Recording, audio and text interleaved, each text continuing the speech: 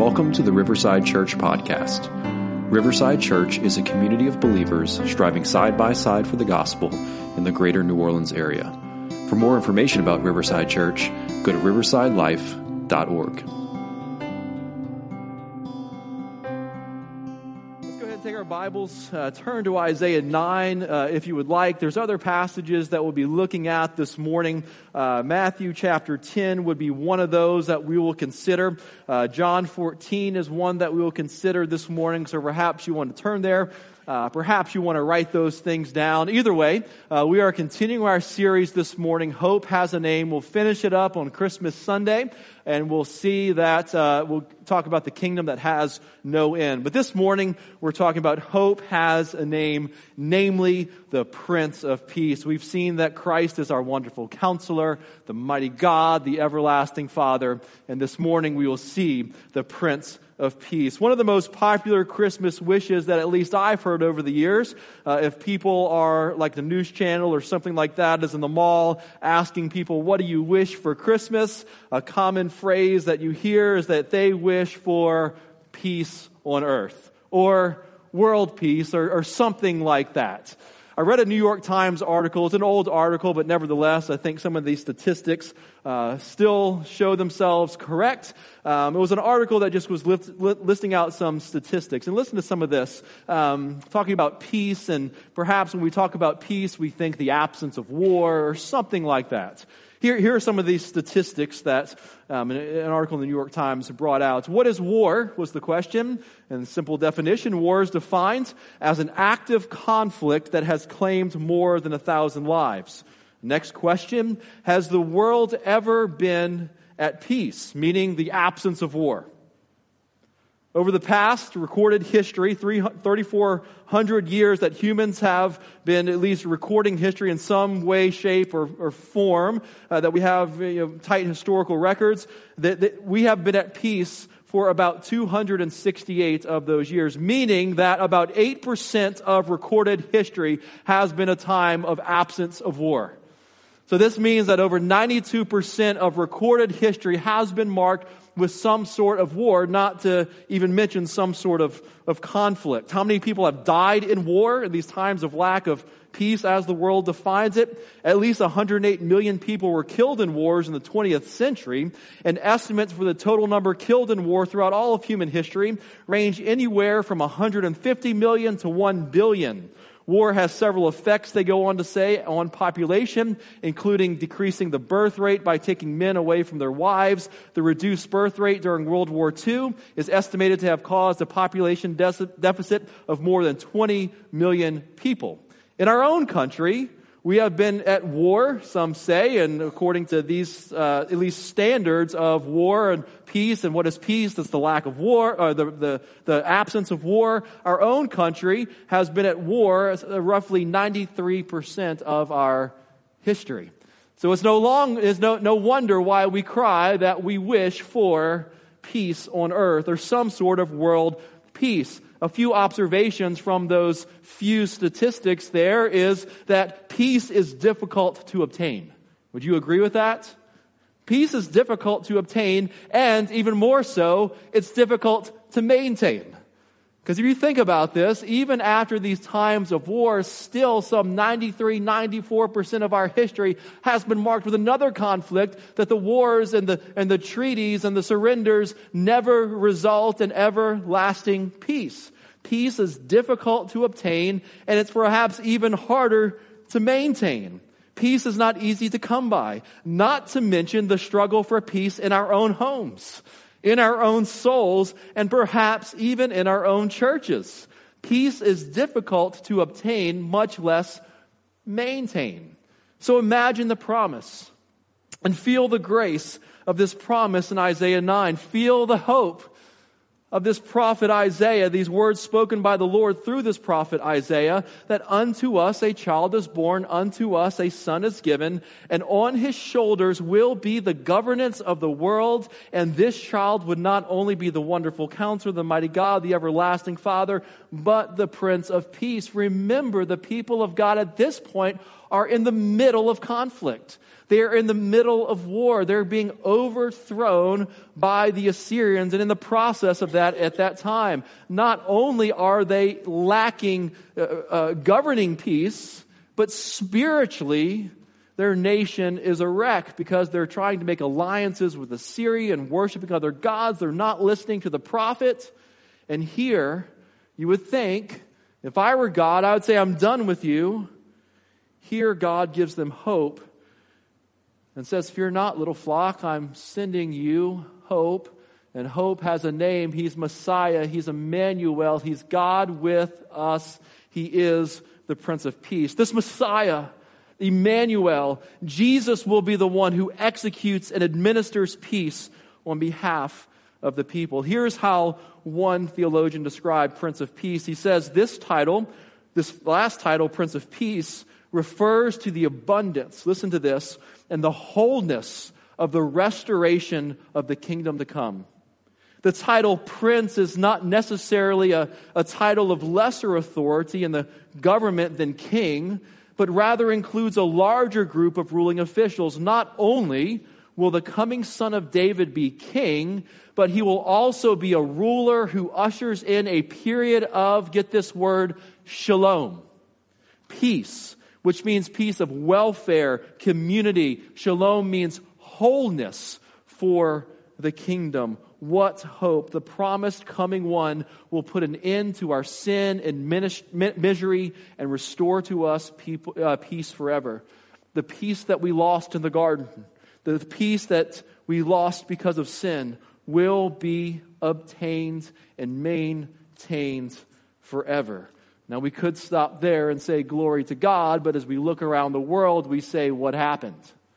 We look at the world and we even see our churches and we've even seen our own lives, and perhaps we ask the question, okay, we get this promise, where of peace is coming, the Prince of Peace has come, the Prince of Peace has come. But where is peace? The prophet promised peace.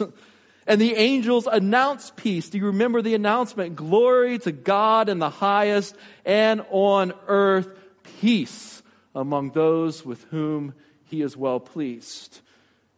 So we see the promise. We see the announcement. The angels from heaven proclaim, this is the one, but the stats seem to prove that peace is nowhere to be found. Perhaps we see the glory of the announcement of the angels, and we think, what a dud. What a dud. Where is it? I remember this story. I'm just thinking about this right now. This is not in the notes, so I hope I get the story right.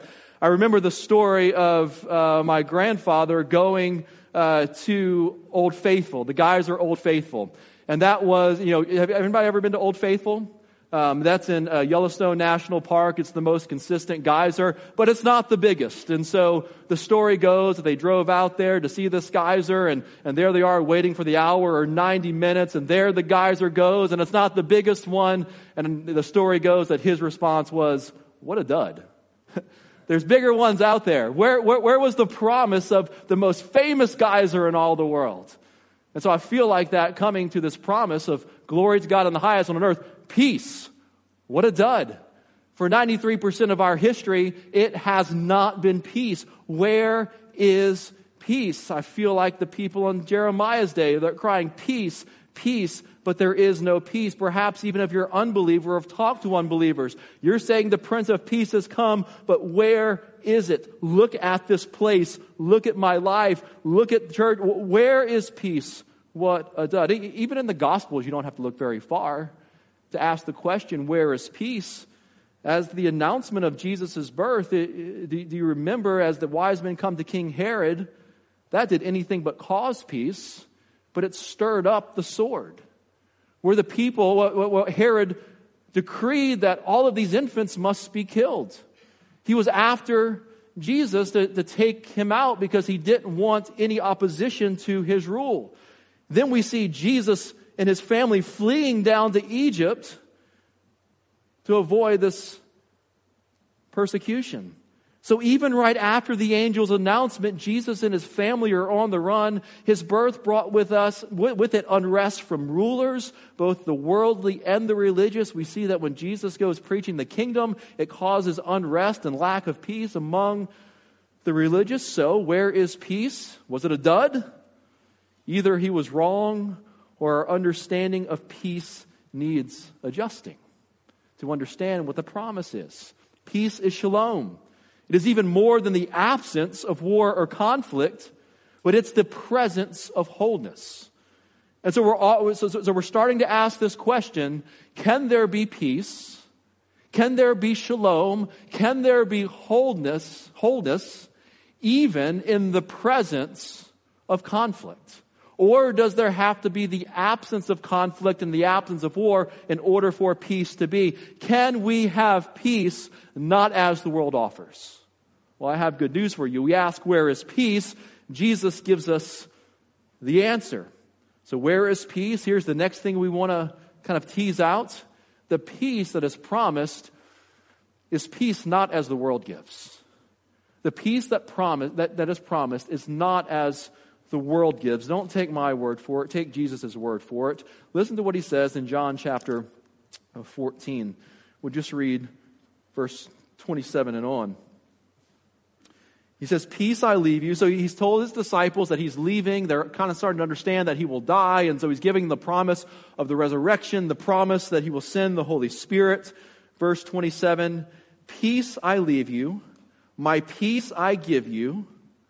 Maybe you want to underline in this Bible or just put it into your noggin. Not as the world gives you, do I give you. Let not your hearts be troubled, neither let them be afraid.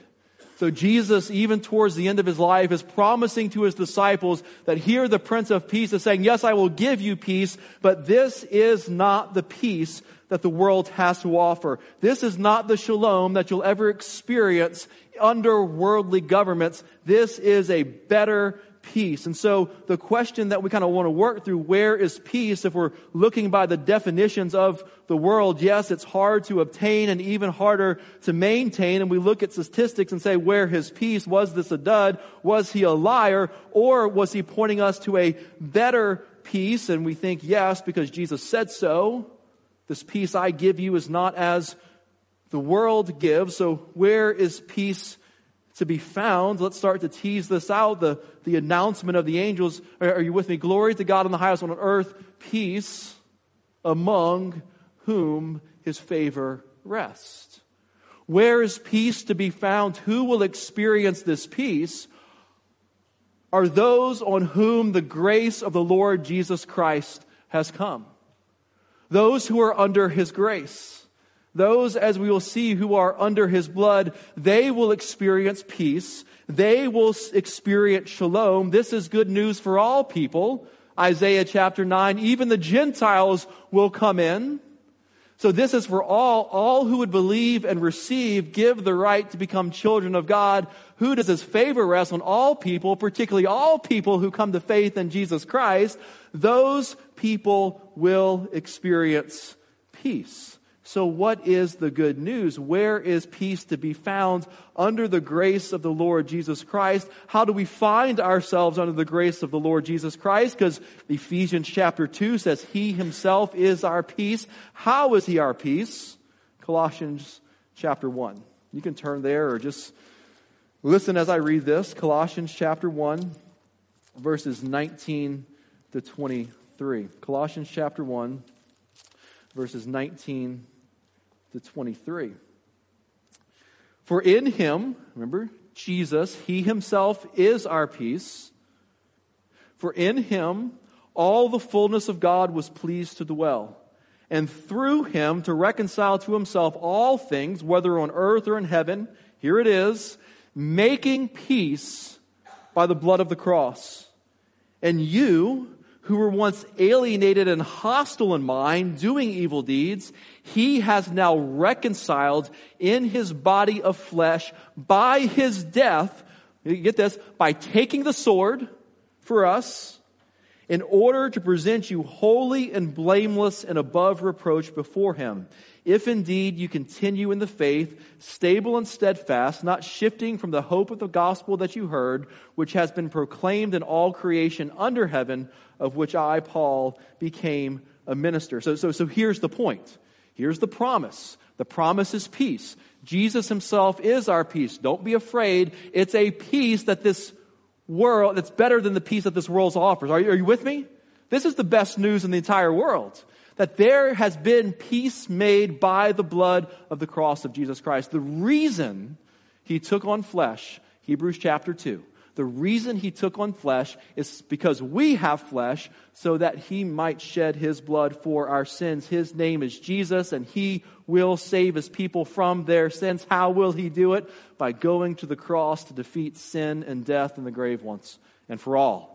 He has made peace by the blood of the cross. So where is our peace found? It's found in Jesus. Romans chapter 5, verse 1. Therefore, having been justified by faith, we're justified by faith. So who's under the grace of the Lord Jesus Christ? Those who have trusted him by faith. Those are the folks that are experiencing the peace of God, even in the presence of conflict in this world. Those are the ones who are experiencing shalom, even in the presence of conflict. Therefore, having been justified by faith, we have peace with our God through our Lord Jesus Christ. And we rejoice in this hope, this grace on which we stand. Jesus has made peace by on the blood of the cross. Jesus has made peace with God. Jesus has brought peace with God. Listen to what one theologian says. And he's giving them a peace, his disciples, you and I, those who have trusted in Jesus, that the world cannot offer. This peace will soothe their hearts when the world around them is in turmoil. The peace Jesus gives comes through his defeat of mankind's greatest foes, sin, death, and Satan. Satan has nothing to bring against Jesus and will be defeated. Peace for us came through the greatest violence. Peace with God was delivered when Jesus offered up his life to be brutally slaughtered. D.A. Carson reflects on this great irony, saying this: the Pax Romana, the peace of Rome, was won and maintained, so it was obtained and maintained by a brutal sword. Not a few Jews thought the Messianic peace would have to be secured by a still mightier sword. Instead, it was secured by an innocent man who suffered and died at the hands of the Romans, of the Jews, and all of us. And by his death, he effected for his own followers peace with God, and therefore the peace of God which transcends all understanding. That's the beauty of the gospel of Jesus Christ, that we have peace with God through our Lord Jesus Christ. We have peace because Jesus fought the war and fought the fight so that we could have his peace. So, brothers and sisters, glory to God in the highest, and on earth in your hearts, peace among whom are under the grace of the Lord Jesus Christ. Listen to this peace that we have in our Lord Jesus Christ. This is an old hymn called "I Hear the Accuser Roar." Listen to what you have in Christ. Listen to the peace in our soul. I hear the accuser roar of ills that I have done. I know them well and thousands more, but Jehovah findeth none. Sin, Satan, death press near to harass and to appall, to take our peace. Let but my risen Lord appear, and backward they go and fall. There in his book I bear a more than conqueror's name, a soldier, son, and fellow heir, who fought and overcame. His be the victor's name, who fought our fight alone. Triumph saints no honor claim, their conquest was his own. To sum all of this up, peace is obtained and maintained through Jesus Christ. And this is not the peace that the world has to offer, but this is a peace that even comes amidst conflict. Let's continue to tease this out. Turn your Bibles to Matthew chapter 10. Matthew chapter 10. I want you to see this, because even if you're like me, you're still thinking, okay, I know this, I have this peace that passes understanding in my soul, but you and I both know that following Jesus brings conflict. Following Jesus brings conflict. And Jesus he promises peace, but listen to what else our Christ says. Because the disciples of Jesus believed that when the Messiah came, that the Prince of Peace would bring political freedom and material prosperity. So either it's a dud or we're looking in the wrong place. But listen to what Jesus says. Matthew chapter 10. This one kind of stumped me a little bit as I'm preparing this week. The Prince of Peace has come. Then Jesus says, "Do not think I have come to bring peace to earth." What? You're the Prince of Peace. That's the promise. The angels announce it. You promised it. I'll give you peace. John 14, Matthew 10. Do not think that I've come to bring peace to the earth. I have not come to bring peace, but a sword. For I have come to set man against his father, and daughter against her mother, and daughter-in-law against her mother-in-law. And a person's enemies will be those of his own household. Whoever loves his mother or father more than me is not worthy of me.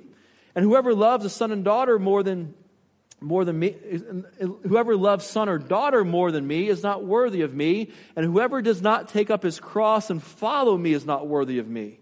Whoever finds his life will lose it, and whoever loses his life for my sake will find it.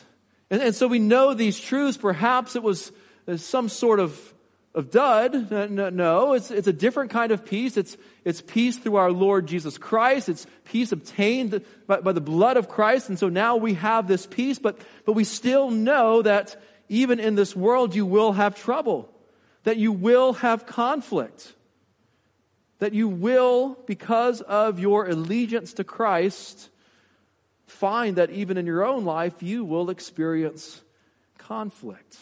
Listen to this. Both the secular and church celebrations of Christmas, Tim Keller says this, focus almost entirely on sweetness and light.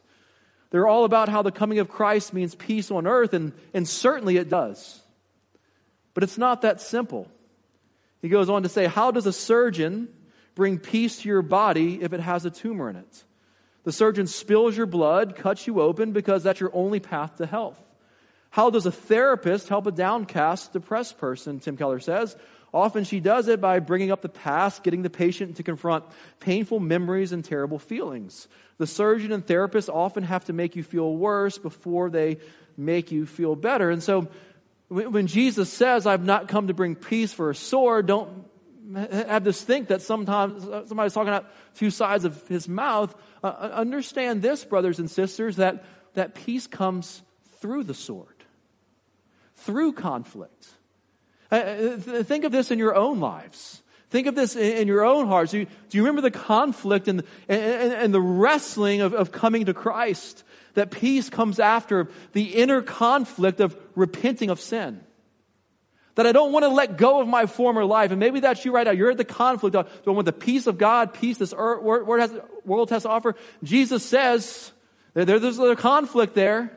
Are you going to lay down your sin?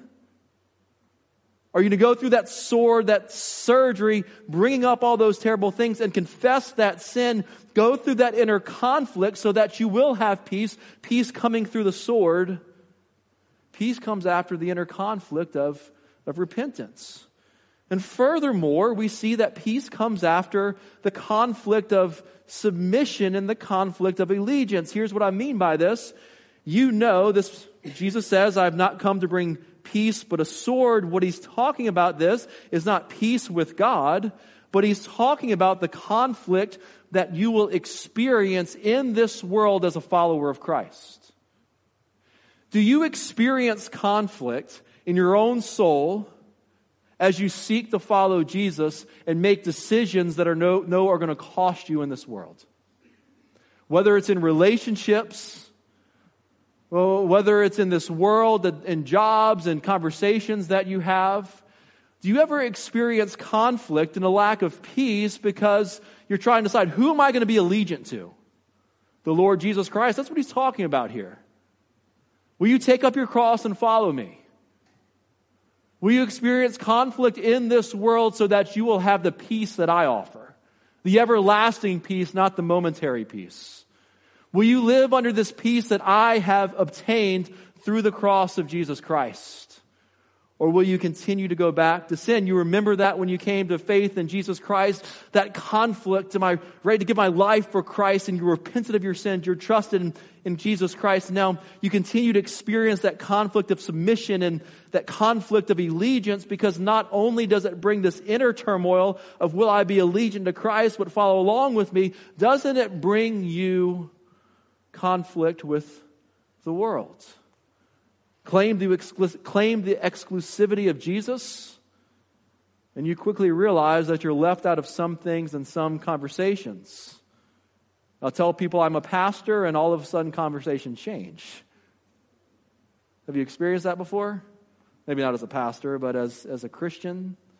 You live a life pleasing to Christ, and you will quickly find that you are at odds with the culture. So the message of the gospel will bring hostility, because you will be deemed by the world as intolerant. And so here's my point in saying all this, is what is Jesus talking about? You have peace with God through our Lord Jesus Christ. And as you live under that peace, that shalom, and that wholeness that He provides for you, you will find conflict in this world.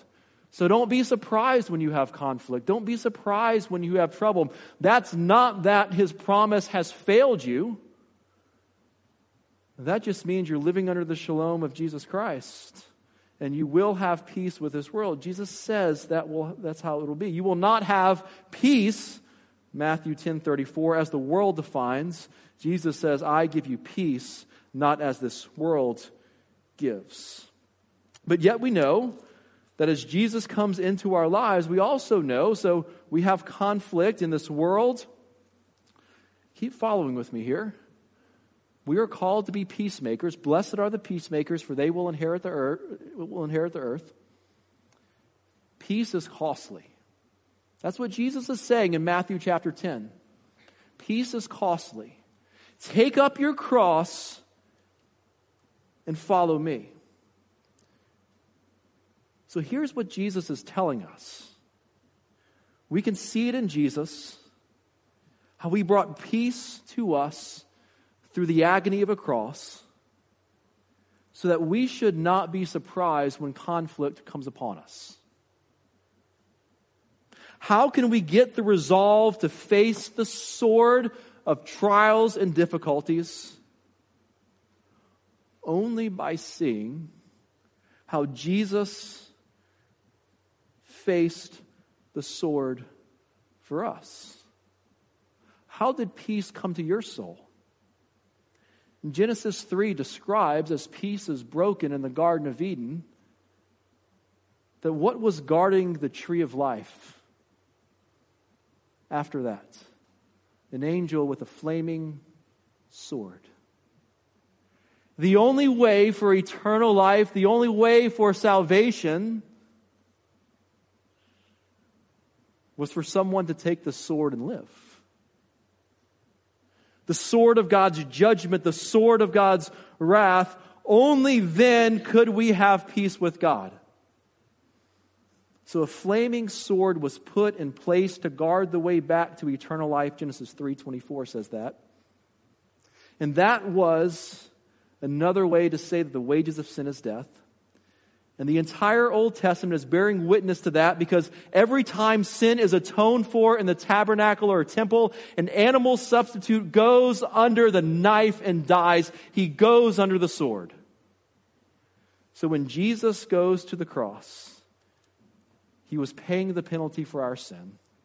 He was going under the sword. The sword came down on Him, and it says that He was cut off from the land of the living, Isaiah chapter 53, for the transgression of the people, for that He was punished. And so we need to understand what Christ has done for us. He has taken the sword, so that means if we are to be peacemakers in this earth, we must take up our cross, and that also means you might go under the sword, not under the sword of God's own wrath, for that has been satisfied in Jesus Christ, but we pick up our cross, we follow Him, we experience conflict, we experience all those things, but we go low, we lay down our lives for the sake of peace. And that's what I want to continue with. How are we peacemakers? So peace, we'll piece this together for us. No pun intended. Ephesians chapter 4, verses 1 through 3. Go ahead and flip there. Let me piece this together for us. That peace it's not peace the world gives. We have peace with God through our Lord Jesus Christ. Therefore, we have shalom. This peace that we have with God, as we claim that only peace comes through God, through our Lord Jesus Christ, it will bring conflict in this world. Nevertheless, Jesus says you are to be peacemakers. He's made peace by going under the sword. That means we might have to do the same thing. We will go low in order to be peacemakers. Are you with me? A few more minutes. I, therefore, Paul says, Ephesians 4:1, a prisoner for the Lord, urge you to walk in a manner worthy of the calling to which you have been called, with all humility and gentleness, with patience, bearing with one another in love. Look at verse 3. Eager to maintain. Christ is obtained, and now the church is commissioned, that our job is to be eager to maintain that blood-bought unity that has been bought on the cross of Jesus Christ. At all cost, even at the loss of life. Eager to maintain the unity of the Spirit in the bond of peace. So here's the application. One, maybe you're thinking, do I have peace with God? Am I experiencing that peace that passes understanding? You need to answer that question. We all are accountable to the Lord Jesus Christ. Do you have peace with God? The second question is, are you willing to take on conflict for the sake of the gospel? Are you willing to have conflict because following Jesus, being under His peace, means that you will have a conflict in this world? I've not come to bring peace but a sword. And perhaps the third thing I want you to consider this morning is, are you willing to be a person of peace? This is what Paul proclaims. We as a church need to be eager, diligent to maintain peace among us.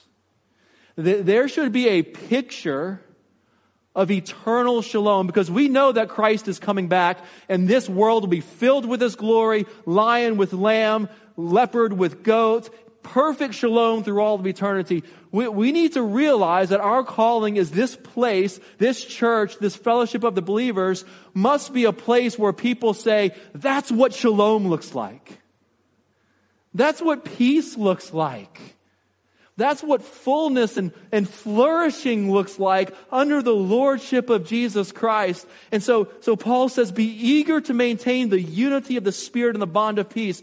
You are unified, one in the Spirit through the Lord Jesus Christ. You're all purchased with the precious blood of the Lord Jesus Christ. If any place in the entire universe ought to look like shalom and the presence of flourishing, it should be the local church.